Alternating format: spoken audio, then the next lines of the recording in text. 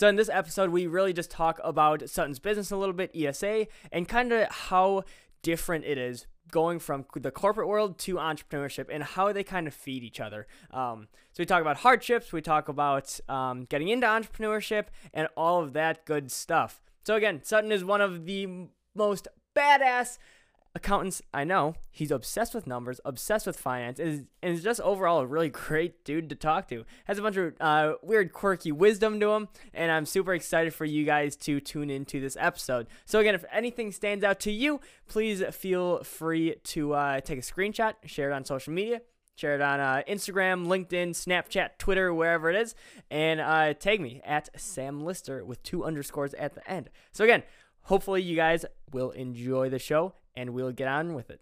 Thank you, guys. Have a good one. So we are back for week 3 of Sam and Sutton Talks. We are going to get right into it. Sutton, how is it going? It's going well. It's going well. It is January 19th, 2020. I can't believe it's already halfway. January is almost through January already. Almost over, which is nuts. It's bonkers, and it feels like every single week that we sit down, I feel like I just saw you yesterday, which truly emphasizes how fast time is flying. Yeah. It's bonkers. It's nuts, and I feel like we've been working together for probably a year and a half now. Yeah, give Dude, or take. It may even be 2. It may even be longer. It may even be 2, because I'm pretty sure it was Q1, like the first time that we sat down at that coffee shop. It was probably 2018. It was. It was definitely. It was like definitely 18, because that was before you even. It was like summer of 2018. Because I remember that was like when you were like when you didn't even know if you're doing like video or camera. You just were talking about like we just sat down just like hey, because you're like hey, I see that you do some videos. Yeah. Like and just tell me about it. Dude, that so that was before, because then the next time we sat down was when you had MKE Vlogs, and I was like, I don't think that would be a good name. Yeah, I don't think that name is whack. But that was months later, even after the first contact. So like, oh man, dude, it's coming up. Minute. It's probably coming up on 2 years. Yeah, it's probably I would say like Q1 of 18. Months. Yeah, I'd say sometime Q1 of 18 sounds about right to me. Yeah, when we first met, because I like think first met, sat down just to shoot the shit. Yeah, because we did that. I didn't really know what I was doing. You were you had like a few accounting gigs, right? Yes. You were kind of just that was like writing ESA. I had maybe 1 or 2 project clients at that time. Oh my goodness. Yeah, because I was like 2 or 3 months into the company at that time. Video wasn't even on the table for me. No, because you literally brought up with me in that sit down, like, hey, so like I see that you do videos, like, tell me about it. Yeah. So that was like, oh my goodness. Yeah, because I was doing. That's crazy. I was doing videos, but not for people. I was still making videos. Yes. On like Instagram, on Snapchat, and everything, but nothing for like. No. I and if I recall, it wasn't even like a thought. You were just kind of picking my brain on what I was doing. Yeah. That's so fascinating. Then probably 5, 6, 7 months later, maybe more, 10 months.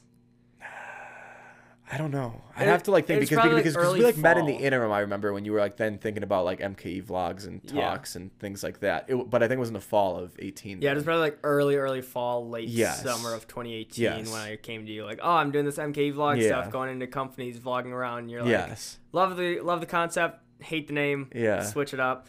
On literally that ride home, I came up with Blank Slate Media. That is actually phenomenal. I did not know that. On that ride home, phenomenal. I pulled up into my driveway, and I'm like, I wasn't even thinking about it on the way home. I'm like, yeah, MK Vlogs is probably a lame name. Like, it's stupid. It puts me in a box. Yep. Wasn't really thinking about new names. Pulled up into my driveway, popped in my head, Blank Slate Media without the A. I'm going to see if it's available. Went online. It was available. Bought the LLC, bought the naming rights, whatever it is, and here we are. That is phenomenal. I actually never even knew that story, so that is really cool to hear. Yeah, so that's how I came up with Blank Slate Media. That is really cool to hear. After literally that talk. I love it. That just gave me the warm and fuzzies inside. Yeah, so man. That is phenomenal. I don't know. The time has moved so freaking fast. Yeah, and now a year and a half, like, that's crazy. Yeah.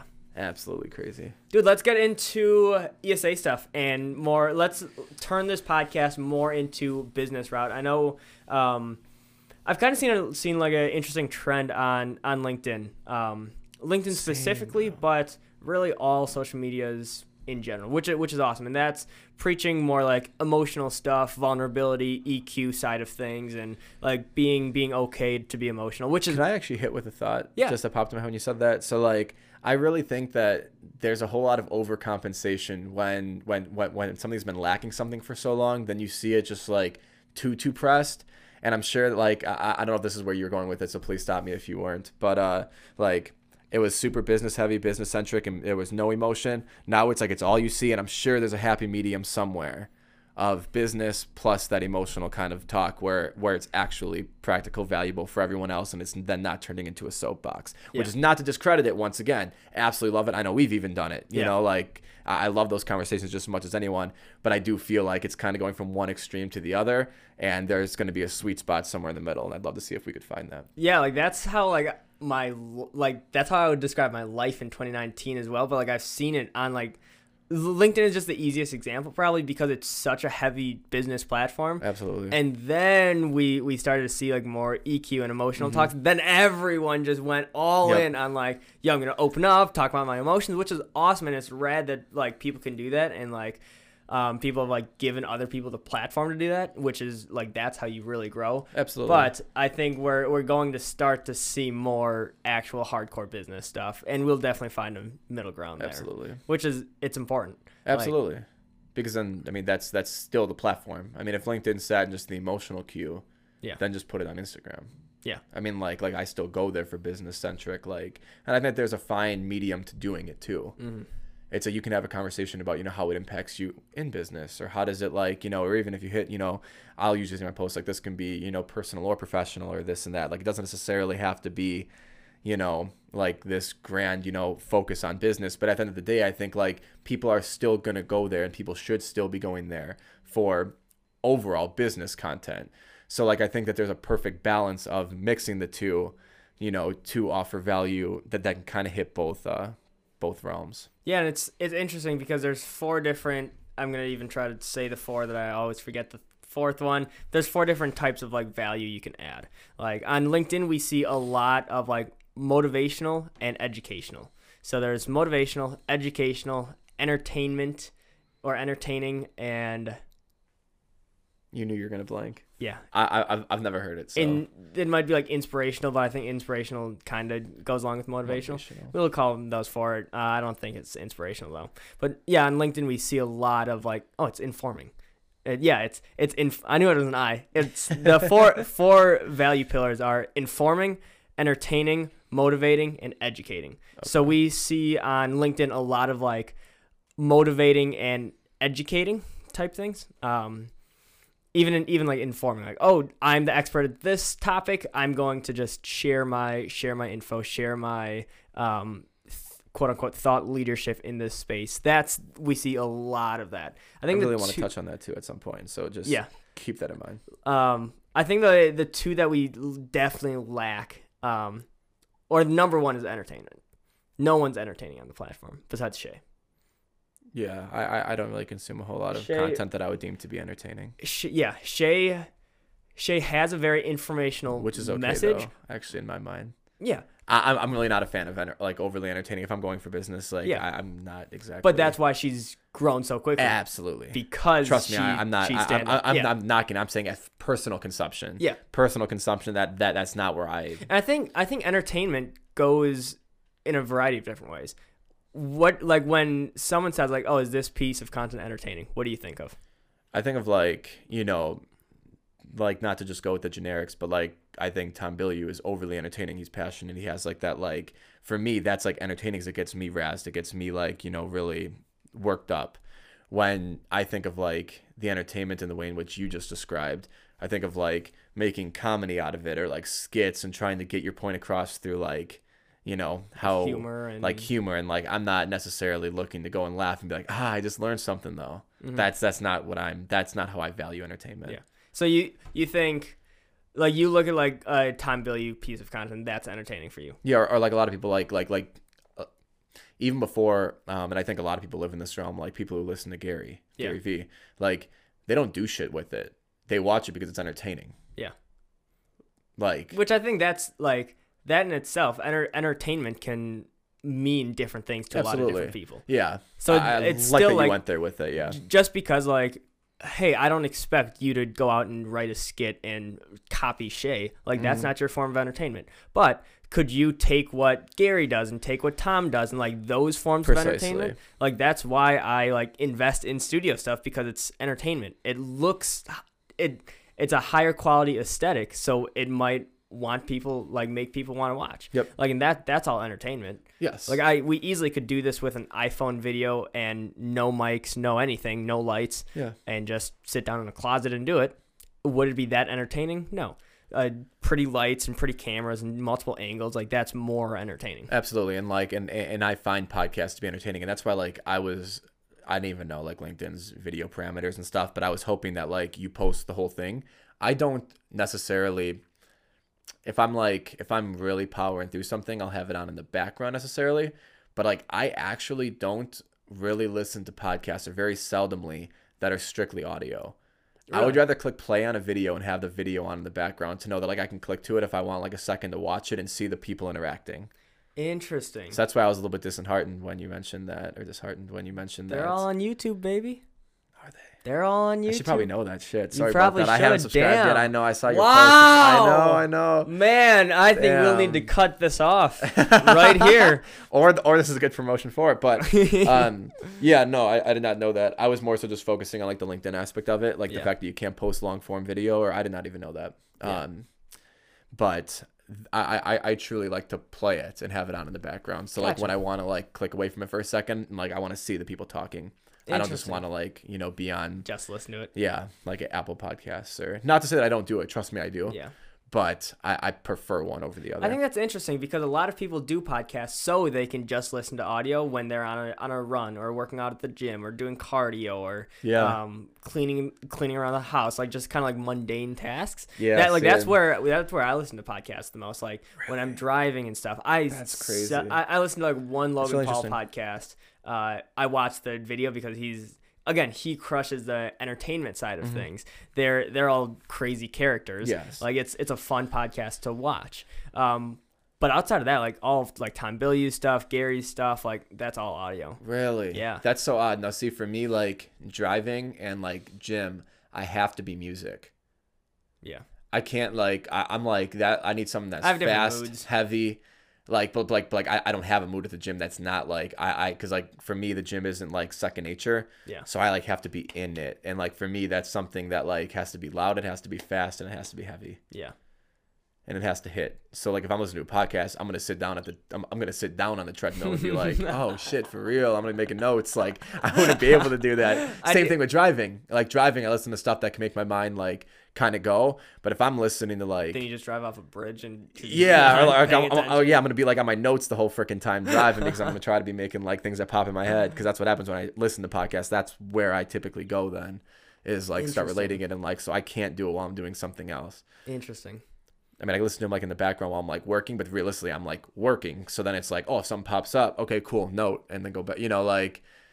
But driving, gym, like I don't do podcasts there, but that's probably why it goes in the whole realm of why I like to watch it then. Interesting. Let's transition that into flow, like getting into a flow state, because like you go through life, and like whether I've been really liking your post on that though, by the way, because like you were the first person to conceptualize that and the vibrations thing, and those have really like I watch those pieces of content a couple times over, just because I really like the thought process of that. Thank you. Well, Absolutely. we can go into both. To kind of like sum up what Sutton's talking about, like I've been talking about like vibrations and the state of flow a lot. So we'll start with vibrations, then I'll get into flow because I want to go a little bit deeper. So like everyone operates on a different vibration. So when you're in middle school, when you're in high school, when you're in college, like all of these different stages of life, you're operating on different frequencies, and frequencies, vibrations, and waves, all of that good stuff. So in theory, you keep elevating your vibrations. You keep raising your vibrations as you dig into self-development, as you surround yourself with different people. You grow as a human. In theory, hopefully you are growing through middle school, through high school, through college years, through adult years.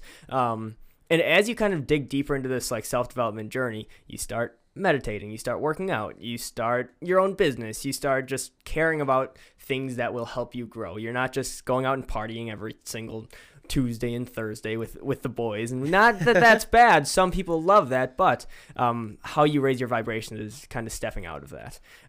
So as you step out, you raise your vibrations. That's super lonely because there's not a lot of people operating on that vibration. But once you start operating on that for long enough, you attract the same vibrations. You attract the same people around that vibrations. So that's why you look to do like Elon Musk and Jeff Bezos and Tom Bilyeu, like they're operating on a way higher frequency than most people, but that shows because that's why it says like it's lonely at the top, because when you're at the very tippy top, your vibration is operating so high, and a lot of people cannot operate on that vibration, or they're not there yet. So I think that's kind of like an unlock that I just really like that. made. I never like thought through that, like, that's awesome. It's lonely at the top. It's like, no, it's actually lonely at the top because from a scientific standpoint, they're operating on a higher level than everyone else. Yeah. Not that that's like egotistical or anything. It's like they've worked their asses off. No, it's just factual. So that's kind of my little spiel about vibrations and and waves and operating. So going into flow though. So everything around us can be in a state of flow. So even this podcast, I talk about like I get into a state of flow. Mm-hmm. I allow you to get into a state of flow. Absolutely. And that's when you're just going. You're hammering points. You're everything just it feels like you're in a flow. Yep. When I'm snowboarding, I get into a wave of flow or a state of flow. Like I'm feeling everything. I do hammer my tricks, whatever it is. Whether you're writing a LinkedIn post or a poem, like. You get into the state of flow. Gym, that's one of the biggest ones. You get into a state of flow. You get into a mindset of like, I'm going to crush this workout. I want you to talk about how do you get into a state of flow in work? Because working out at the gym is fairly not easy, but like people have their routines. I feel like a lot of people struggle getting into their like workflow essentially when they're in work. There's so many distractions around, and I wanted you to talk about. This is really interesting. This is the first time I've ever been. Anything you do. This is the first time I've ever thought about this, so bear with me a little bit, I guess. For me, it really comes down to what truly, I think, how I start my day. Mm-hmm. There are some days that like I naturally will wake up and feel like this is there. For me, there's two different types of productive. Like there is you being uber productive because you're like creating. Like visualizing like this is what I want, and you're like kind of like starting to build the foundation to like what the future is. And then there are productive days where listen, I'm just gonna buckle down and I have the actual nit gritty, be in the weeds, and I have to get a lot of shit done today. Mm-hmm. So like depending on where I wake up, that's gonna depend on what I listen to get into the flow of what I want to be doing. And if it's something where I'm like trying to go visionary, where I'm like, oh shit, I really want ideas and I'm being creative today, and I can just feel it that like I want to create something, I want to accomplish that, or I want to create and I want to develop, I should say, is the one box. If that's the day, I'm going to listen to podcasts. I'm going to listen to different types of, whether it's insightful, motivational, just learning-esque content, where it can like keep me in that state where it's pushing me to think, where it's pushing me to do. I also have a work playlist for the days where I want to barrel down and be productive, I should say. So like the use of productive, meaning like I have to get this, and this done. Mm-hmm. I've got to execute on this like month end. Like I've got to, finish this client's books. I got to close this. I've got to get these reports out. I listen to music because I don't want to like realm that. It's just like it's there and it's on, and like those are my two different states of getting in the flow, I guess, in the workday. But I've never thought about that before. This is the first time I've ever even. Yeah. But that is wholeheartedly what I do. That's interesting. And I know you live a fairly structured life. Mm-hmm. Would that be a fair? That would be more than fair. Yeah. When life throws you a curveball, I know I sometimes struggle with this.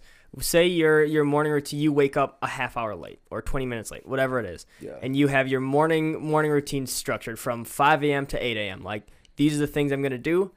What if something doesn't happen? What if you can't work out? What if you can't answer your emails in time? How are you affected by that?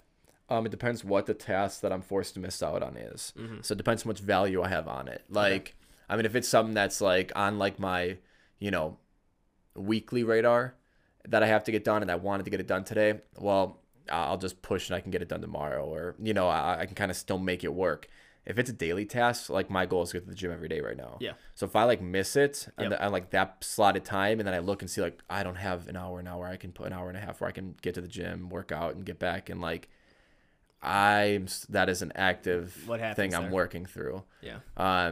What happens is usually that I feel like I failed the entire day. Yep. And I mean, I can crush it. I mean, I can have like a great day. It can be phenomenal. It could be, on every other account, great. But I'll always look back at that one that like, why couldn't I have gotten, like, why did I snooze that? Yeah. Like once I'm up, like when you're in bed sometimes, like the biggest thing for me in the morning, the biggest issue is things that happen throughout the day are like, you know, I mean, you have reports and stuff. So like if they come in and it's like a 30-minute conversation, well, I can't avoid that. Nor do I want to. I don't want it to come across like that. Like those are conversations I like, but I have those built into my day. Like I know that like, you know, no one in their day, you know, if you set out 10 hours to be at the office or this or that, are going to have 10 hours of productivity because people are going to pop in. There's going to be questions. You're going to put out a fire here, put out a fire there. But I'm in that time structure box. So like when it happens, I'm okay with it. When something that's on my time, so like before I get to the office or this or that, like it has to be to a T because that's what I've structured and I'm in control of it. Yeah. So like for me, and that goes then for, you know, in the evening as well.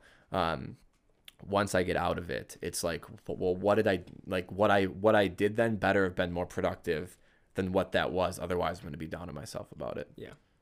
No, that's super interesting, and yeah, like I don't know. For me personally, I've sometimes like struggled with like I typically wake up between like 5 and 5:30. Like some days that I think the thing that like throws me off the most, like going to bed a little later than I'm used to, and I wake up like a half hour late or an hour late. Like yes, I get the same amount of sleep, but like that half hour or that hour in the day, I'm like, wow, my whole day is so jumbled and messed up, and like I can't be productive today. See, and that's how like I obviously get up like 3:45 alarm, and which 3:45 alarm with a 3 hours after midnight. Yes. Yeah. I love being up and at 'em in the morning. I prefer to be going when. What time do you go to bed? 8:15, 8:30. I try to get 2 7 hours. I try to get in 7 hours. But a couple things. I do follow that same cadence. So if I get to bed at 9, I'm like shit, because actually sleep is the one thing I won't give up. I need 7 hours. Yeah. So I'll move my alarm back to whatever to match however late I'm going to bed. So you're sometimes going to bed at 7 a.m. or 7 p.m.? No. 7. What did you say? About between 8 and 8:30. Oh, okay. So I can make sure I'm getting in 7 hours. That's still insane. Yeah. But none. I mean, but it works for me. Yeah. So what about that then though is like, even if so sleep is most important. I always got to get 7. Yep. And I know that there's probably science out there that says like, well, maybe I'm not someone who needs 7, but that's an arbitrary number that I threw on it. So be it, for the sake of this conversation and the sake of what I approached it. No, that's pretty like scientific backed. Okay. It's like it's 7 hours is like, that's good. Okay. But nonetheless, so like if I go to bed, say, you know, 9:30, and then I have to get up, you know, let's just even say 30 minutes later for easy math, or an hour later. I will, for like that next day, just to go on what you were saying, I'll then look at the morning like, well, by this time I'd usually already have the gym and 5 or 6 hours of work in by noon, or I'm just making up a number, but like, you know, it's like, oh, I already have this. I'm forever behind the 8 ball that day. Yeah. So like getting to bed is actually the most critical. I've never thought about it, but like actually like my bedtime is actually the most critical part of if tomorrow's probably mentally is if tomorrow's going to be successful, because I'm going to base how that day is structured based on what my, I guess, expectation is of accomplishment throughout, you know, at different checkpoints of the day. Yeah. No, it's super fascinating. I remember, it was a few days ago. I woke up a little late. I went to bed early though. I typically go to bed around like between like 9:30 and 10:30, somewhere in there. Wake up roughly around 5. Night owl goes to bed at 9:30. That's a night owl compared for Sutton. But I woke up a little late. Woke up probably like 30 minutes, 40 minutes late. Like snoozed my alarm, just couldn't wake up, wasn't having it. And like I had the like worst first half of the day. I didn't work out. I was super tired. I wasn't motivated, and I'm like, damn, this sucks. But like, I'm not gonna let this ruin my day. So like between probably like noon and like 1:30 or something, went home, ate a little bit, laid down in my bed, took like a half-hour caffeine nap. You know what caffeine naps are? No. Take some caffeine and then go for a nap for 20 minutes, because caffeine doesn't hit the bloodstream for about 20 minutes to a half hour. So I drank like a cup of coffee, which I typically don't do. Laid down, didn't like completely knock out, but I just laid there just completely still, kind of meditated a little bit, then woke up, was ready to go, and I'm like, okay, let's fucking crush the day. Went for a walk, and then that like second half of the day was one of like my most productive days like in a while. Interesting. So it was super cool. Like I forced myself. I'm like, dude, you had a shitty first half of the day.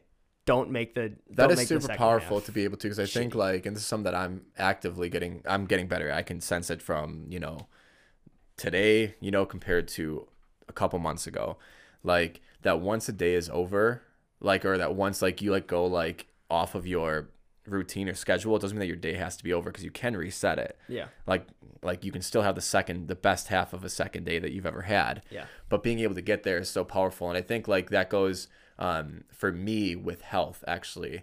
Because I used to always like, and this is something I'm still actively like getting better at, is like if I have something throughout the day that's like not healthy, or like, or if I have a lunch with the client or dinner with the client, I'm like, well, like my whole day's already ruined. So like realistically, I'm just going to have some snacks, or I'm going to have this, or I'm going to have that. And it's obviously not the case, because why should you? You know, like why like go off the deep end just because you had one instance that maybe wasn't up to par with where you want to be.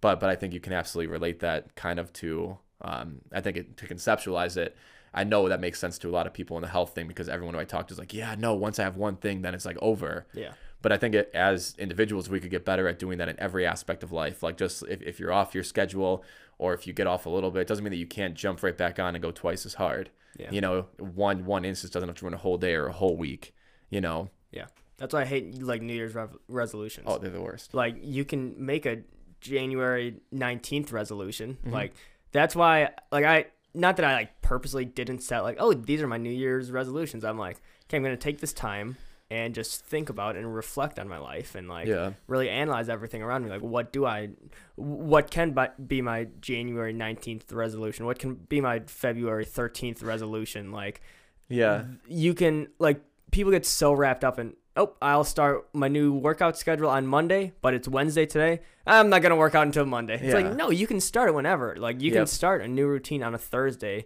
then just have the Thursdays map up. Yeah. You can start a new workout or work schedule on January 13th. Yes. Not January 1st. No, and like, you, like, show me someone who, like, works like that or operates like that, and I'll show you someone who doesn't actually want to do what they say that they want to do. Yeah. Because if you actually wanted to, you'd be so hungry to do it that you wouldn't be able to wait the 3-4 arbitrary days that you've set. Yeah. There was a couple interactions actually I want to talk about from the comment section of some of your and maybe Jake's posts from this week. It was my post about, it was your post. There was two. Yeah. Your post, me commenting that Jake is a thought leader. Jake responding. And some dude responding. Not. Yeah, how can you be a thought leader in Gen Z? I absolutely love going, I want this to sound PC.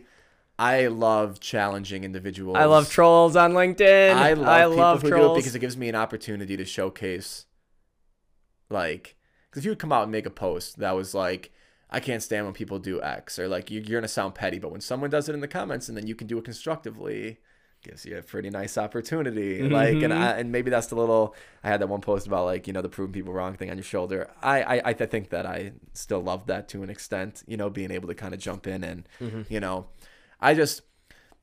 for me, I'll say that, like, I don't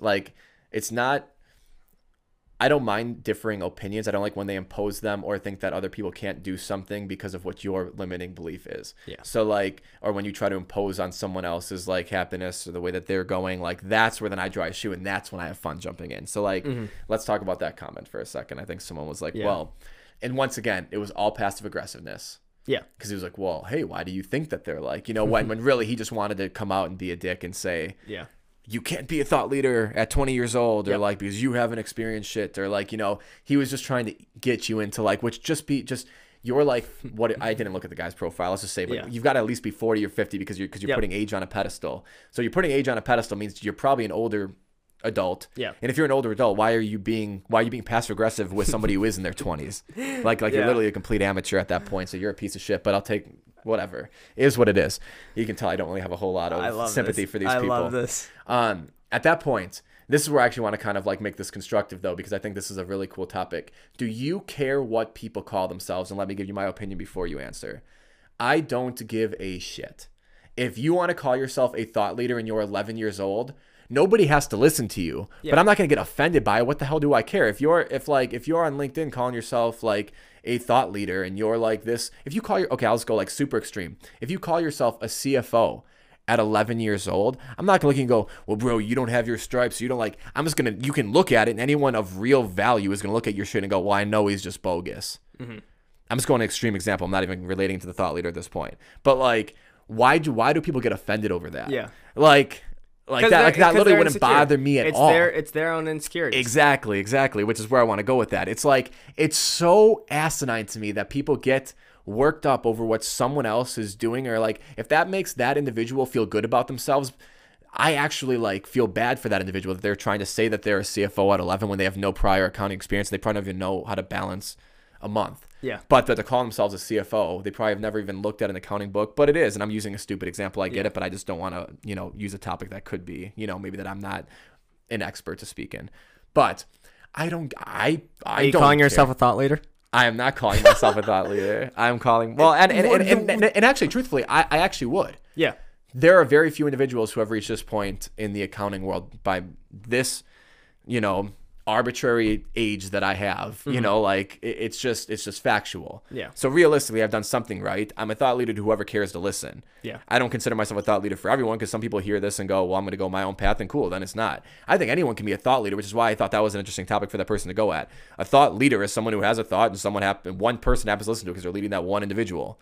So like if I can swing one person to believing what I'm saying, you're a thought leader. I'm a thought leader, which is like foolish. Like, so really, like, why get worked up if somebody wants to call themselves that? Yeah, that's so fascinating. And so I respond back to the comment, and I'm like, yeah, this is yada yada yada. Yeah, like, I had a good. And obviously, it wasn't pertaining to me, so like that's why I didn't jump in a whole lot on that one. I'll say it's my boy Jake.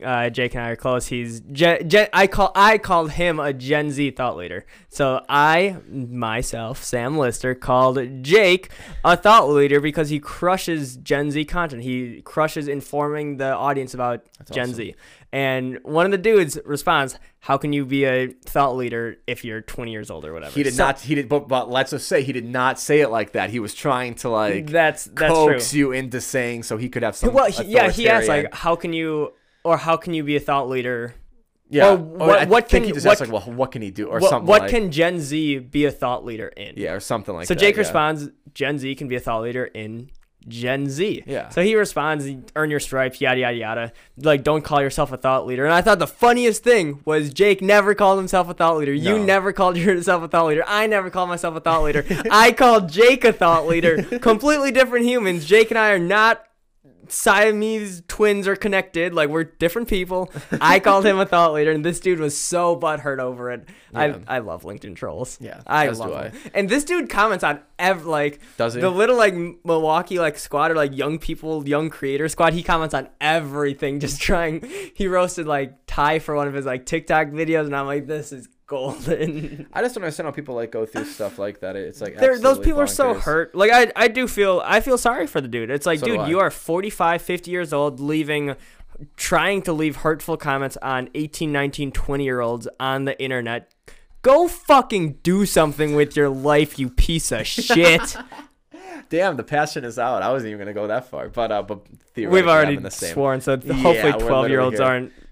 I'm not monetizing this. So. And if they are, hopefully they know that this is how they should react to those people too. Yeah. And not to because none of us in that chain called them out on it because we were all very respectful. Very respectful. One gentleman it just is what it is. Yeah. Yeah. But it's absolutely bonkers to me, and I just want to be on the constructive topic again. Why do people care what other people call themselves? Yeah. Because I've never gotten I want to. People have always asked, what is your title, or what do you care about? And I had a conversation with my mentor when I was 18 years old, and I was well, I wanted to be a senior accountant, and he's like, do you realize yes, that matters. He's when you're leaving here, but theoretically, right now, what does that matter to you though? Mm-hmm. He's I mean, if you call yourself that, what do you care? Yeah. He's trust me, that there is value in cadence that when you're no longer here on your resume, you're going to want it to say what you want it to say. Yeah. But he's but be able to separate what is the perception of what that says and what do you care about what that says. And for me, it was in that moment, I was I don't actually cause and then he kept going, cause if you actually look at the tasks that you're doing and the responsibilities, he's somebody can call, and this is no disrespect to what I'm going to say, but he's if somebody calls you the janitor, but your pay is still right and you have the same responsibilities of a senior accountant, he's would you care? And then it kind of forces you to look internally, like, do I have ego wrapped up in a job title? Yeah. He's like, because I can promise you that the pay and stuff is going to be right, blah, blah, blah. He's like, but the fact that you're asking me about a title and not about pay, you're not asking me about responsibility. Why do you care about the title? Mm-hmm. He's like, because that shows me that you care about perception. Yep. And if perception matters, he's like, then that's something we should probably talk about, because that's going to be an interesting road to go down. Mm-hmm. And like in that moment, I never cared about a title. Like, and I literally mean it. Yeah. Like so much so that I can go to the extreme of like, if you look at like on ESA, I used to say account manager on my LinkedIn. Mm-hmm. That's big facts. I used to literally say account manager because that's what I would theoretically be doing. I was managing my accounting accounts. Yeah. Like my clients. But then when I would talk to people, they're like, oh, so you work for, I was like, no, it's my company. And people would get confused. They're like, well, why don't you say like, because I don't want to call myself a founder. Yeah. Because I didn't give a shit, because like I didn't feel like I founded something. It was a side hustle that I just happened to like, I wasn't after the title of it.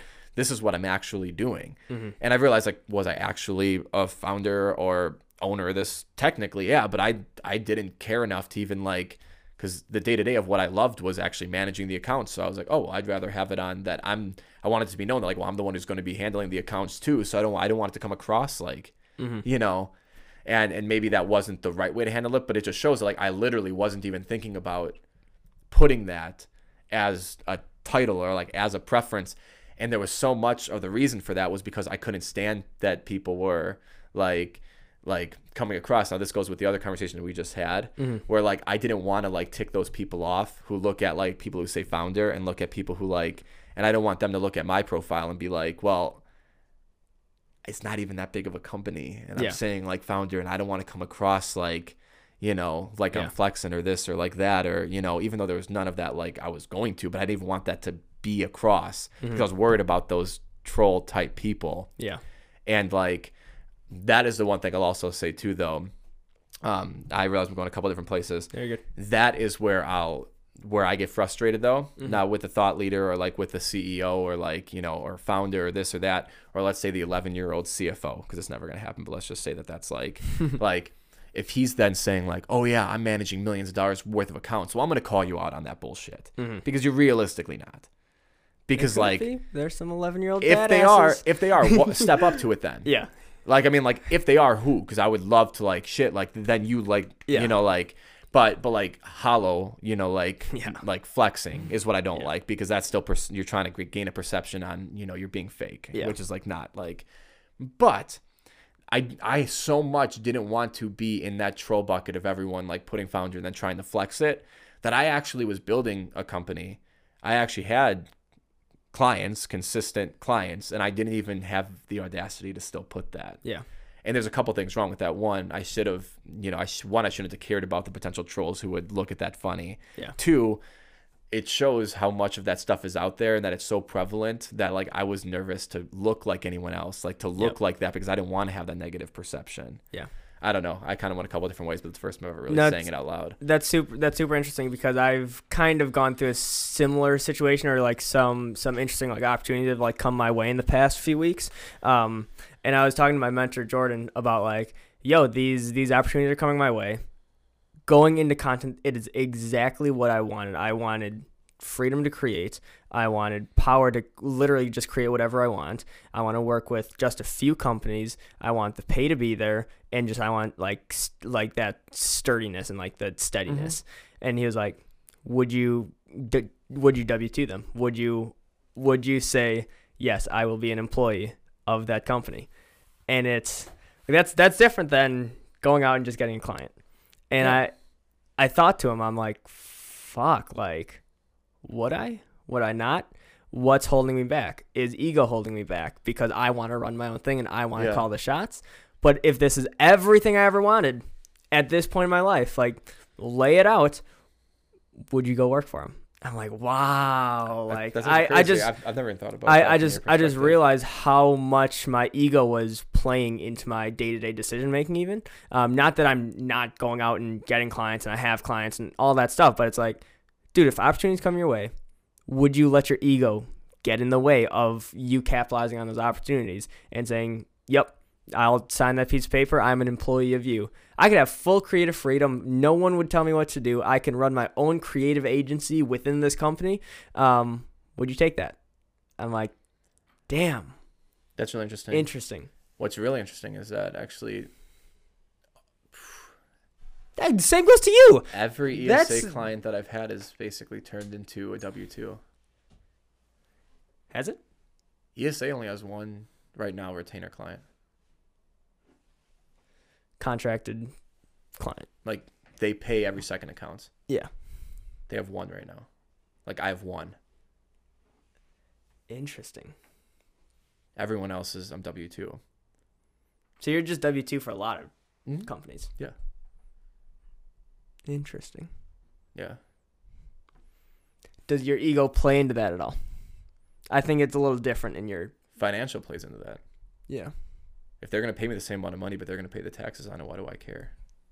That's so true. I don't care how big ESA is. At the end of the day, my pocketbook is the same. I have more money because I'm a W-2 employee and I'm not paying taxes on it. Yeah. Because they are. So I've never cared to go W-2. That's phenomenal. Yeah. Now, scaling doesn't work because not everyone's going to be able to work with me. Yeah. But up to this point, that has been the case. Interesting. Yeah. That completely just like shifted my mindset. Interesting. Yeah. So every time I've had the opportunity to go W-2, I have. Because at the end of the day, like, if your company is you. Yeah. Now you have Tyler, so it's a little bit different. Yeah. But like, if you're like I'm the one working on these accounts. Yeah. So what does it matter? Like, I'm not trying to flex that ESA is doing 6 figures a year. So what does it matter what bucket I'm getting paid in? Yeah. Like, I'm not selling the company. If I wanted to sell ESA, yeah, I'd bring everybody back to fucking. Yeah. I'd bring everybody back to that. But realistically, like the whole value point of, well, I shouldn't say, but the big value point of ESA is the fact that it's a service. But if you want to take it to be W-2, I'll take that. Yeah. Why not? Doesn't bother me. Damn. Thank you. That was rad. I just had like a complete unlocking of that. I'm glad we caught it on tape and podcast. Absolutely. And audio. I will say, though, that means working with you. Yeah. So, like, your time will become short. Yeah. Like, you have a limited time. The company's scaling does not. Yeah. So, like, I don't want to give up the misconception that, like, if somebody hires ESA today, that's going to be the case. Yeah. Because working with me is just harder and harder. I have less and less time. Yep. So, like... Interesting. Yeah, not that I'm hammering down either way. Like, no. Yep, I'm signing my life away to either side. It's just an interesting thought. And I'm just giving you the both sides of it. Because realistically, like, at the time when I was looking at it, it's like, I still have capacity to work. I still have capacity to take on other stuff. And I never pushed to be W-2. Yeah. But if they requested it, like... that is at their doing. Like, realistically, like, from a financial perspective, using ESA is more cost effective for the company because they're not paying employer taxes, employer benefits, they're not paying vacation, they're not paying these things. Mm-hmm. If they want to, like, I'm not going to necessarily stop them from doing so. Yeah. Why put that block on it? Because at the end of the day, like, you're not a public company. Yeah. So, like, I'll use like Blank Slate as an example. Like, if you're not looking to sell the company, which I know you're not, like, no one else out there in LinkedIn world's ever seen your financials. Yeah. So, like, what does it matter what bucket of money that it's coming in? It's just never mattered to me. Now, when you max out your time and your whatever, and they're working with Tyler now, or you grow and you have 3, 4, 5 Tylers working. You'll never have that many Tylers because he's special. But but you get the gist. You have a staff of employees. Well, no, you're not going to W-2 up all your employees. Yeah. But it was kind of a way for those people to lock in the fact that they're working with me. Interesting. So, like, that's I want a full circle and really make that thought wholesome. You got me thinking in a good way. Yeah, I've never really thought about it like that. So I appreciate that. And that's why I really buckled down on who those W-2 clients are. Yeah. Because I wanted to make sure that, like, I knew that as this thing grows and stuff, like, working with me, it's obviously, like, on a small scale, but just saying from a point of ignorance, like, because it is my company. Yeah. Like, people are going to want to work with you first. Yeah. It's just factual. If you go to VaynerMedia, you're not going to, but you want to work with Gary. That's why you go there. like your work is going to end up being the same because it's the same method that happens with every single employee. Yeah. You know, it's the business. It's a well-oiled machine, but you would love to work with Gary. Mm-hmm. And the way that I saw like W-2s were like those clients saying, well, I want to lock in being able to work with you. Yeah. And that's why it is, I mean, it's obviously a greater expense to take that on.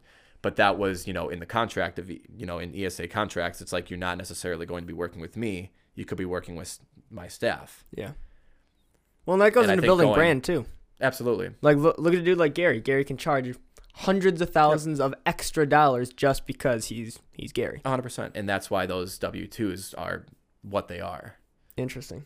And there's the benefits, there's the like there is that aspect of it, but those perks come because they hired me. Yeah.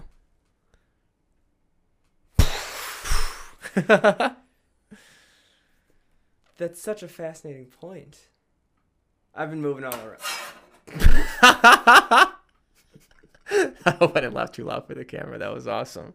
There's that video. Nice you'll be able to see this podcast. I just whacked my chair on my light right behind me. Man, what else do you want to talk about? I just want to touch on like we'll go the constructive. Let's end with what we started with. Okay. We said that there's too much emotion right now and and not enough business. Yep. I'm gonna find that sweet spot in this conversation. Okay. I've been super out of it the past week or so, going I shouldn't even say like heavy, but just starting to get back into the flow of like trying to scale ESA. Mm-hmm. And giving you the answer before with W-2s and stuff, like I have that personable like, so the scaling thing comes a little bit foreign to me. Yeah. I'm super solid in the corporate world, always have been. Like that is my rock. Scaling a company is a different animal, and it's a totally different thing where, you know, I just expect, because I see like, I know the business model that I built. I'm going to just be a straight shooter. There's a 0% chance any company should look at ESA compared to hiring an accountant or any other accounting service and go with that accounting service. There's no reason. Like, this company was not built to make a ton of money. This company was built to provide opportunities to accountants, to build like a hub of the world's best accountants, and to provide value to businesses that they've never seen, because 98% of accountants, and you're not taught it when you go to school for accounting or as you truly just scale in the world, that you should actually be the epitome of growth for whatever company you're working for. So it's an unlock of an industry that's been stagnant for literally as old as time. Accounting's been around forever, like literally ever. If there's ever been a business, there's been accounting. There's no company that is built on this model. I've done nothing to showcase that. Mm-hmm. If somebody's listening to this is the first time, they could have been following my content for the past year and a half. Yeah. They wouldn't know that. Mm-hmm. Like, anyone who I talk to, I've landed because they realize that there's no reason they shouldn't go with ESA. Yeah. I do not know how to build that. Yeah. And how to be the media aspect of that. Like, it's honestly insane to me that this business model is there, and I'm struggling with even the first thought of how to grow it. Mm-hmm. Well, and it's not in your wheelhouse. No, it is the most foreign concept to me. Going back to the baseball analogy, like you know how to hit off a tee, you know how to hit a fastball. Yep. But here's a curveball. Yep. Like, maybe corporate world was that 90-mile-per-hour fastball. You're hitting a home run every time. Yep. Now a 78-mile-per-hour hanging curve, 12-seam curve, you're striking out. Yeah. Or you're struggling to hit that rather than the fastball. And I think that's something that you just need to take into account too. It's like, yo, I'm stepping into a completely different ball game. Like, there's a lot to learn here. Like, I would fail miserably in a corporate setting. That's me. I'm not corporate, but in entrepreneurship, I've been able to eat. I'm comfortable in the chaos of entrepreneurship. That's my comfort zone. So even stepping out of that, seeking that structure, like if someone handed me like, yo, Sam, here's a $150,000, $200,000 gig, work for us, W2 you. That's it. You can have complete creative freedom, control everything. That's foreign to me. That would feel uncomfortable. You'd amazing opportunity, but I wouldn't know how to. I'd be like, you'd have to go back. Okay, let me think about it for a little bit. Yeah. But then if a client came to me like, yo, there's a $200,000 contract, like blank slate, handle it. I'd be like, cool, let's rock it. That's crazy. But it's because it's what you're comfortable with.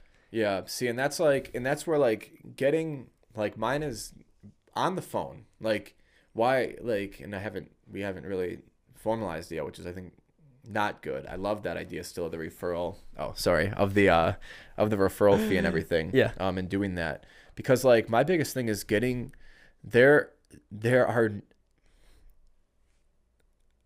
this entire like it's never 100%. Like it's never gonna be 100%. It's never gonna be even 90%. Mm-hmm. But up to this point, I haven't gotten on the phone with one business owner. Mm-hmm.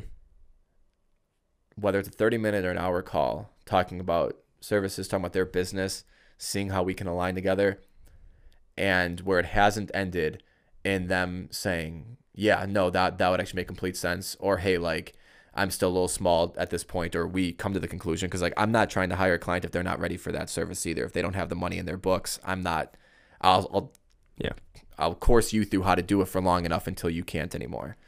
I've never had a call that didn't end in either them saying once like, hey, like I really appreciate that. Once it comes to that growth point that we've kind of set, I'll call you, or okay, yeah, I want to utilize the service. Yeah. I have up to this point now, I know that's not scalable. I know I'm going to get it from every angle of people saying, well, you can never land 100, but I haven't had it happen yet on a small scale. Mm-hmm. But I haven't even been able to get those conversations. Like I've struggled so mightily to conceptualize, whether it's content, whether it's I've done nothing to bring in even the calls or the awareness of what the company is. Mm-hmm. And it's a super problem. It's the biggest hindrance to growth for the company, because like I know that it's an on switch. Like I have accountants at the ready to catch scale because they believe in the company so much and I believe in them so much, and I can provide them opportunities they won't see elsewhere. But I can't get the businesses in because I don't know how to get on the phone with business owners yet. Yeah. I don't. Up to this point, I've not been able to. And I know that I can get better at it, but I don't even know where to start. Like we had a call last week and Sam and I did. I want to say who else. It doesn't really matter. It was just a phone call about like different marketing ideas and how I can try to brand it and build a funnel and this and that. And I honestly got off the call feeling horrible, absolutely horrible, because I was like, I know none of that. Yeah. Like, and I'm doing nothing that was suggested even close. Mm-hmm. And it's absolutely a problem. I am literally the biggest roadblock to my company growing. And it is a ginormous problem. Thank you for opening up about that. And that's, absolutely. That's everyone's roadblock. It's not a bad thing. It's growth. Yeah. Like what are you gonna do? Wallow on the past of this hasn't worked in the past. This isn't gonna work in the future. It's beautiful. Like you being open about that stuff, because that's the self-awareness. How do you grow? You be aware of the problem or what's holding you back from growth. You attack that head on and then bust through it. Like it's a very simple process here. Yeah. You putting that out to the public, and I think like I was seeing like mental unlocks as you described that, because I know you haven't like really described that and like been open about that ever in the past. Absolutely. But it's again going back to growth in a super uncomfortable position. Like that's not an easy process. You shouldn't know what to do like that in 6 months, in 1 year, in 2 years. Like, oh, I'm a marketing wizard. I know how to build a company, scale a company, when you've never done it before. Yeah. Like that's insane. If I went and battled Michael Phelps in a swimming competition, I'd get my ass laughed out of the water. 'Cause that's not my forte. Yeah. I'll put money on the line that I can make a better video than Michael Phelps. I don't know. Like he might be a filming wizard that I don't know, but like that's not his forte. He wouldn't cry about it because I don't know. I've never touched a camera. Okay, it's what I do for a living. It's just different. Yeah. You're in the corporate world. You don't run a business full time. So it's going back. Yes, they're both business related, but like it's still a huge, huge difference. Yeah. So I think being comfortable with, okay, this is my current situation. These are the things I need to learn, and I'm going to go after it and learn it. Yeah.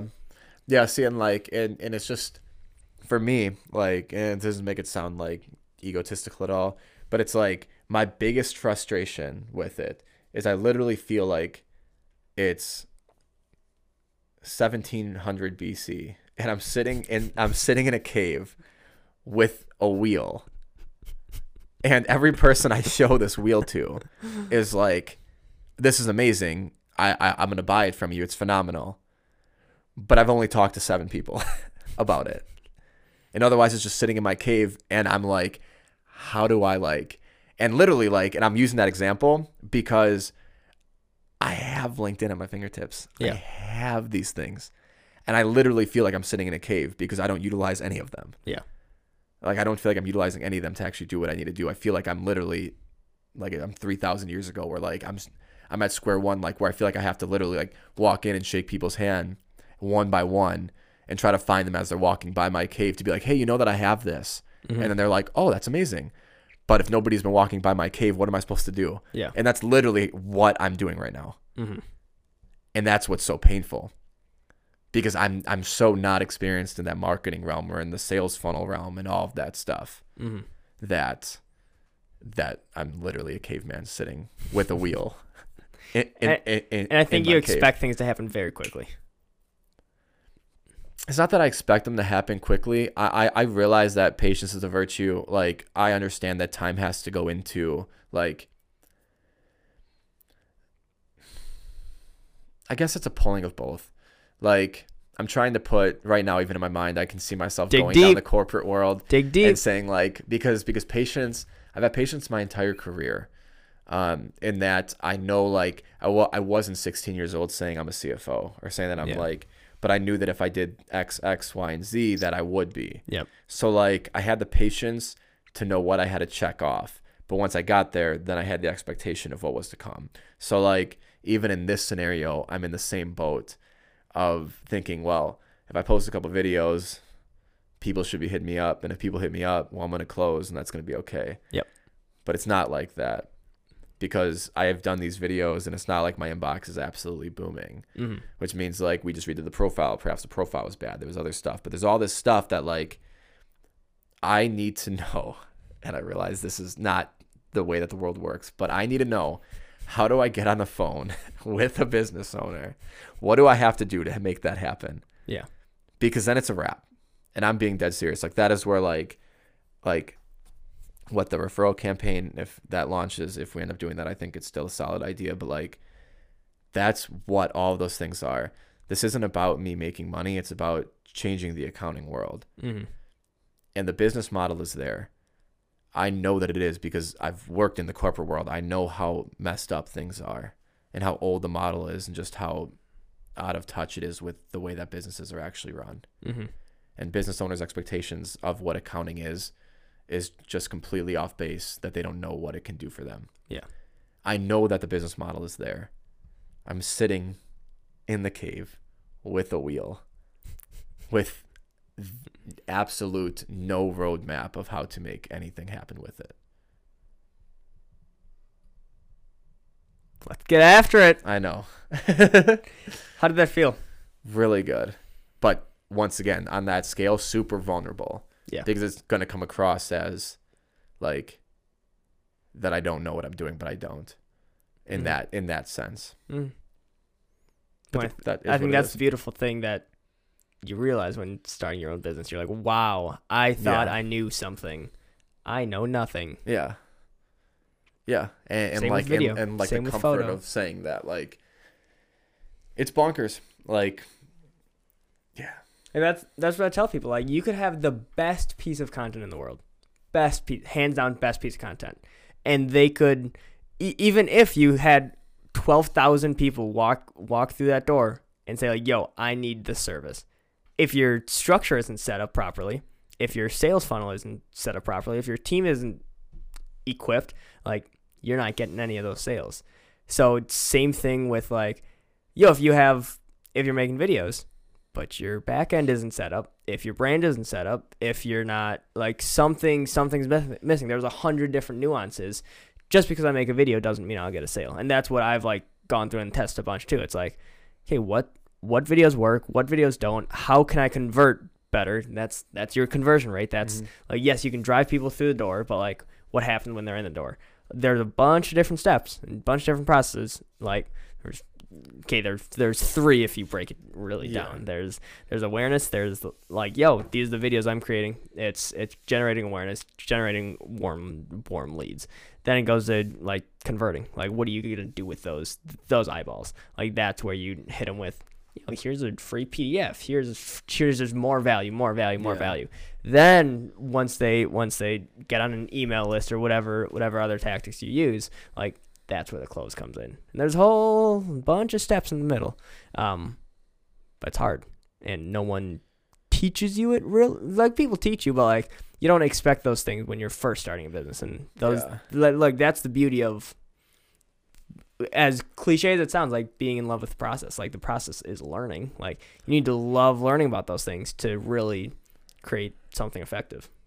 Yeah, see, and I guess that's where, like, I'm so in my craft that, like, just being completely upfront, like, I know what I know about marketing and funnels and, like, from a 10,000 foot view.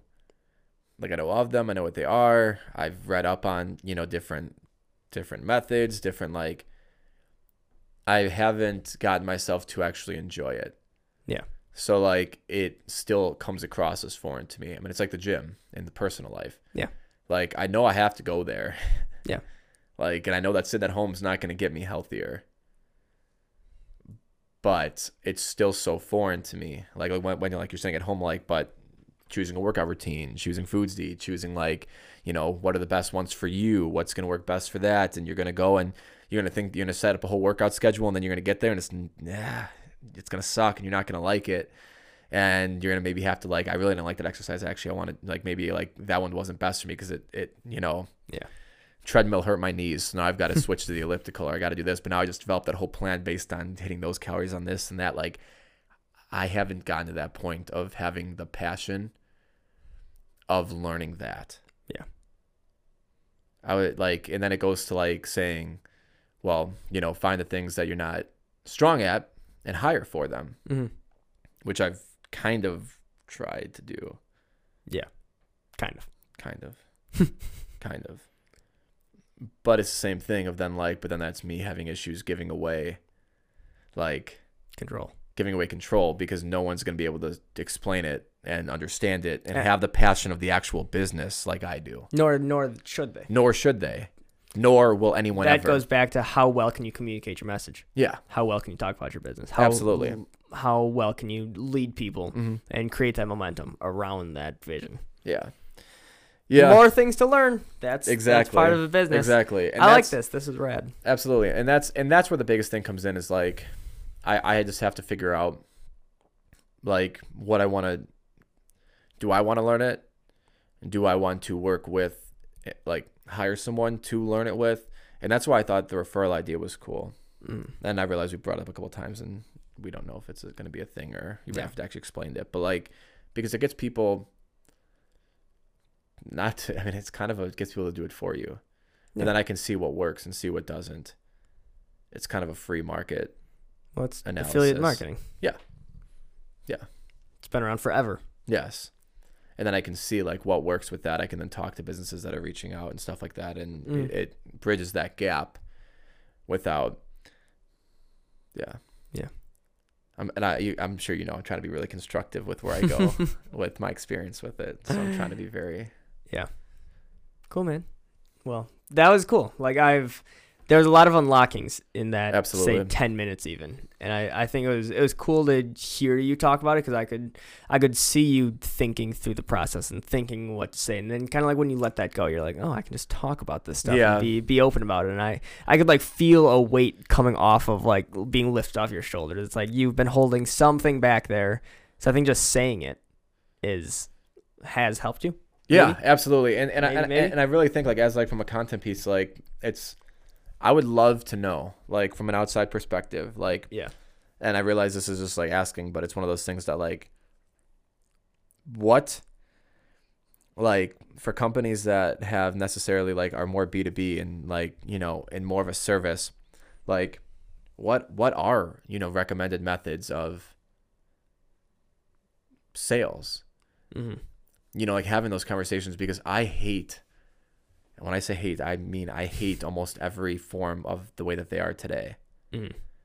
Like I can't stand getting bombarded in my LinkedIn DMs. I can't stand my email being flooded with, hey, did you hear that there's this like this new IT solution? Or like I cringe at them because I'm like, this is so like, I don't need your shit. But all of them could be great. So this isn't just for me. It's like for B2B people who have back-end office solutions across the board, IT, HR, like payroll, accounting. What are methods that are new, original? Because like when I've tried to talk with companies or individuals who like to hire to do, and they're like, oh, we're going to do like, you know, these LinkedIn blasts. We're going to do like, and I just think I would hate myself. Because I would be part of the problem that when I get those, I can't delete them quick enough, and I look down upon the people who do it. And I know that sounds bad, but I'm literally like, this person doesn't even care about me. Like they don't even like, which is the opposite of my business. The whole reason I created this business was because I literally couldn't care more about businesses and about growing their companies. There's no me involved with that. But how do I get that across in a LinkedIn DM? Because you have to hit it from a sales pitch. And then the second that it becomes a sales pitch, it's game over. At least in my eyes, because I don't want to send out, and I don't want to use the name because it makes it sound bad, because they're a tremendous company, because they do what they're supposed to. But I've been now for 3 months paying a service to blast out messages that they use their expert text, and it's been dead because I hate the messages that they're sending out on my behalf. That's why I'm stopping it after this month, because I'm cringing at the fact that I'm doing it. So it's like, what is there to do? And I realized like I'm asking that very open-ended. Like it's not just for me. Like I literally mean this from like the B2B world. Like, because I don't want an email. I don't want like what would you want? That is really interesting, actually. How would you want to be sold to? And sold to can be a loose term, whether you realize you're being sold to or not. I'm trying to think of like things that I use. What's the last thing you bought besides sports cards? Dude, I don't know, bro. I don't spend money. I really don't. Holy shit, dude. This dude hasn't bought anything in the past 12 years. Dude, I'm not gonna lie. The last thing that sold me was when you sold me that service of being like, hey, they'll blast out messages for you. And like I thought the idea was dope, because I'm like, oh shit, like they can do that for me, and that's kind of cool. But then I got into this mindset where like, wait, but I don't like getting them, so that was hypocritical for me to use a service that does that. So like, I'm not gonna lie, like the last other things that I bought was I bought a protein that was recommended. I think it's referrals and recommendations, and it's people, which is why I thought of the referral idea. Have you gone to your existing clients or existing people you have worked with in the past or currently work with? Say, hey, Jimbo founder, can you write a referral? And do you know any 2 or 3 other businesses that might use my services? I haven't. I don't like asking. Well, that's your number one problem. You need to ask. Like, you are literally not going to do anything in the business world if you can't ask. So I think I've literally huge unlock. Never with any client I've ever asked, hey, like, what do you? Because I like being the value bringer, and I realize it sounds cliche, but I'm being dead serious. I like bringing value, and I feel like if they help me, I think that's then like I don't want to feel like I need someone to help me. Let it sit.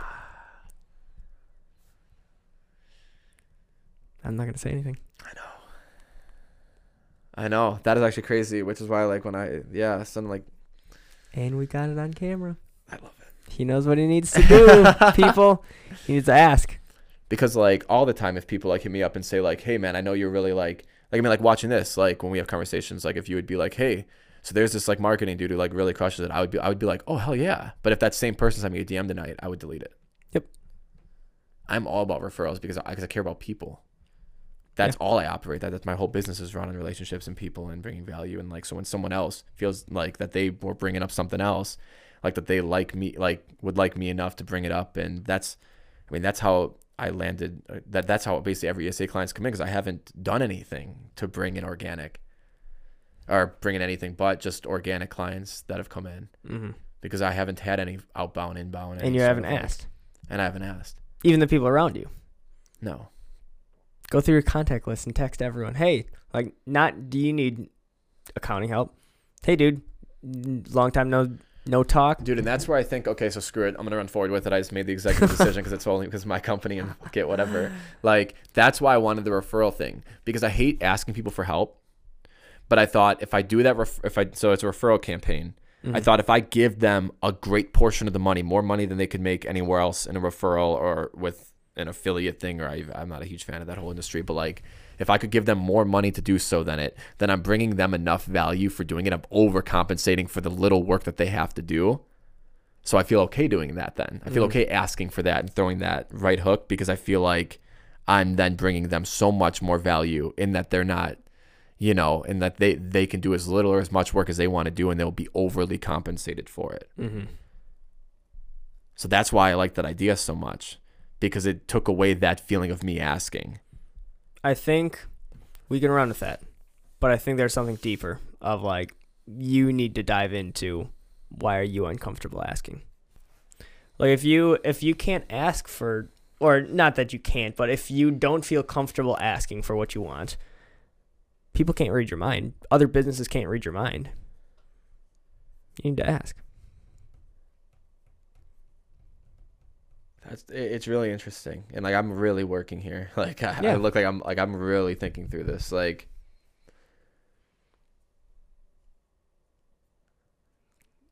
dude, like how are businesses reading your mind? They're not. I mean, you're in the cave. How do people around you know what's in that cave without you stepping out of that cave and saying, hey guys, I'm not selling anything, but like, I'm gonna go out and like start asking around and start networking and start talking to people and forming those relationships. Yeah, because like I really don't even like you've always pushed me to try to go to events and stuff. I don't do any of that. It's all a networking game. Yeah. Like, look at how many people like. Again, kind of a rhetorical question, but how many people know you? How many genuine conversations have you had with people? Like that people are like, fuck, like Sutton's going to do something. At scale. At scale, 0. Every networking event, every coffee meeting, every video post, every blog post, like all of that is getting your name out there. Yeah. Getting more people to know who you are. I think that's the cycle I am by no means an expert salesman. I'm actually not the best salesperson at all. Like, I'm not the best at sales. I'm not the best at processes and systems and structure and a lot of biz dev things that takes to scale a business, and that's why I've not scaled a business. But I'm good with people. I know how to talk to people. And that's what I've leaned in on. Like, I knew at the very start of like getting into video, like, okay, I don't have the skills to make the best videos I can. I don't have the resources to buy any camera gear. I don't have the network right now to really like tap in. But I know out of those 3, the easiest thing for me was to build that network. So that's what I leaned into. I took every single coffee meeting. I went to every single event, and I talked to every single person I could, both online and offline. I took those, like, every DM. All right, send them a selfie video, send them a voice response, send them a picture in the comment section. Like, foster those relationships, because when you're first starting, like, your relationships are just everything, and how many people know who you are. See, and that's the thing. It's like in comments, like, I'll respond to everyone. I respond to every DM. Like, I have no issue with that. I shouldn't say issue with that. I thoroughly enjoy that. Yeah. And like that's not some PR bullshit. Like, that is like what I thrive for that, actually. Mm-hmm. Like, on your own stuff though, how much do you engage with others? I've started to do that more. I'm really not a huge consumer of content. Mm-hmm. I'm really not. And that just comes down to time, to be completely honest. Mm-hmm. Because like for me, like if you're going to get anything more than a bullshit response from me on a video or like on your post, like, because I don't like leaving that comment like that says, hey, excellent post, bro. Yeah. Exclamation point, tag. Which that shouldn't be the point. No. I like wholesomely care. Mm-hmm. Like if I'm going to read that, and like I do it in my text, like if somebody sends me like a very kind or like a long message where like I have to actually really think about it, I don't read it until I have the time to, which means I may then not get back to you for days sometimes, because I don't have that true like where I can sit down and really conceptualize what you said and respond thoughtfully. My girlfriend will tell you all about that. But like consuming content and stuff like that, like my first want is to watch it and then be super like thoughtful and like, hey, this is what I like, blah, blah, blah, blah, blah. You can't do that at scale. That's how you scale. You scale the unscalable. Taylor Swift has performed in random people's weddings before. Why? Because it's leverage. You can't scale that. Gary Vee will hop on a 5-minute call with someone random. That's not scalable. But hey, guys, if you comment down below, like, he doesn't really care about the comment, but it's like, I'll take time out of my day. It does not make sense. Yeah, look at the things Gary does. Look at how unscalable that is. Look at how much value he's actually bringing. And, like, you can't scale that, but that's how he's scaled. Like, you scale the unscalable. You take that's meetings. Interesting. Yeah. You take meetings that you can't scale. You have talks you can't scale. You send videos that you can't scale, and that's how you scale, because it's relationships. That's how you really build relationships. That is so interesting, dude. I just had such a mental unlock with that. Like, that's bonkers, because like my whole hold up on that is like, yo, like I'm not gonna watch this dude's 1.5-minute video because like I would want to like actually like respond thoughtfully and like really like engage and get in it. But like if I do it for this one, like then the whole thing that they tell you, you know, like with LinkedIn as a whole, you have to respond to a ton of posts and stuff, so then yours gets cycled. And I'm like, but I couldn't do that. I can't. I don't have the time to watch 24. Hey, this is an awesome video. Like, I really like the way that you broke down talking about flow. And like for me, flow in my life has been, you know, like I can't do that right now yet. Like, I don't have the time in my day to do that 2-3 dozen times a day. And how important is it to you? If it's important, you make time for it. Yeah. If you don't value working out, you're not going to make time working out. Some people work out for 4 hours a day because they value it so much. Yeah. Some people work for 13 hours a day because they value it so much. It all goes down to value. Yeah. See, and then I guess then it goes back to the square one of like where the marketing aspect of it isn't where I Well, that's why you engage. Dude, I was an 18-year-old with long hair selling nothing, and I was just talking about my story. Yeah. I didn't fucking know what I was doing, but I knew like, oh, I could talk to people, and somehow something happens, and like I just focus on building relationships. I would go in every day, comment, consume. I like that. Conceptualizing in the term of building relationships, which is exactly what I want to do with the business as a whole anyway. Instead of because the thought, like when you say those are two separate thoughts, and like it's crazy, like it's why wordplay is so important. When you say engaging with content, and building relationships with the creator, one makes me want to run through a brick wall. Engaging with the creator, because that's building a relationship with said person. Brick wall in a good way? In a good way. Okay. Like, as hell yeah, because I want to build a relationship with everyone. Like, even the people that I don't give a shit if they don't need accounting. Like, I just want to, like, I love that. Yeah. But when you mention, like, oh, but engage with content, I'm like, fuck that. I don't look at those two things the same. You don't see the person behind that content? No, because when people mention, well, you got to engage with content at scale, I hear I've got to do another marketing ploy that I've got to leave some comments and whatever just so I can grow the business, which doesn't entertain me. To me, people that like leave like, yo, good vid, bro, and I know they didn't even watch it. That's the same thing to me, like somebody sending a DM with their sales pitch. They're just crossing T's and dotting I's and leaving comments to get their shit up. So when you tell me like we got to engage with content at scale, I think, fuck you. Yeah, because we're not going to do that. Because we need to build relationships at scale. That's what it does. Yes. But I'm saying but that just unlocked for me, which is what I'm saying is so fascinating. Mm-hmm. One box, I want no part of it. The other box, when you say well, no, but you want to build relationships at scale. And the best way to build relationships with those people is engaging with their content. Mm-hmm. Oh, shit. I would do that 10, 15 times, 20 times a day. Mm-hmm. Because that's phenomenal. I would love to do that. Yeah. Dude, I just sorry, I'm literally that now just made me want to take time every day to do that and find the time to do that and make the time to do that. It's not finding, it's not taking, it's making the time to do that. I like that a lot.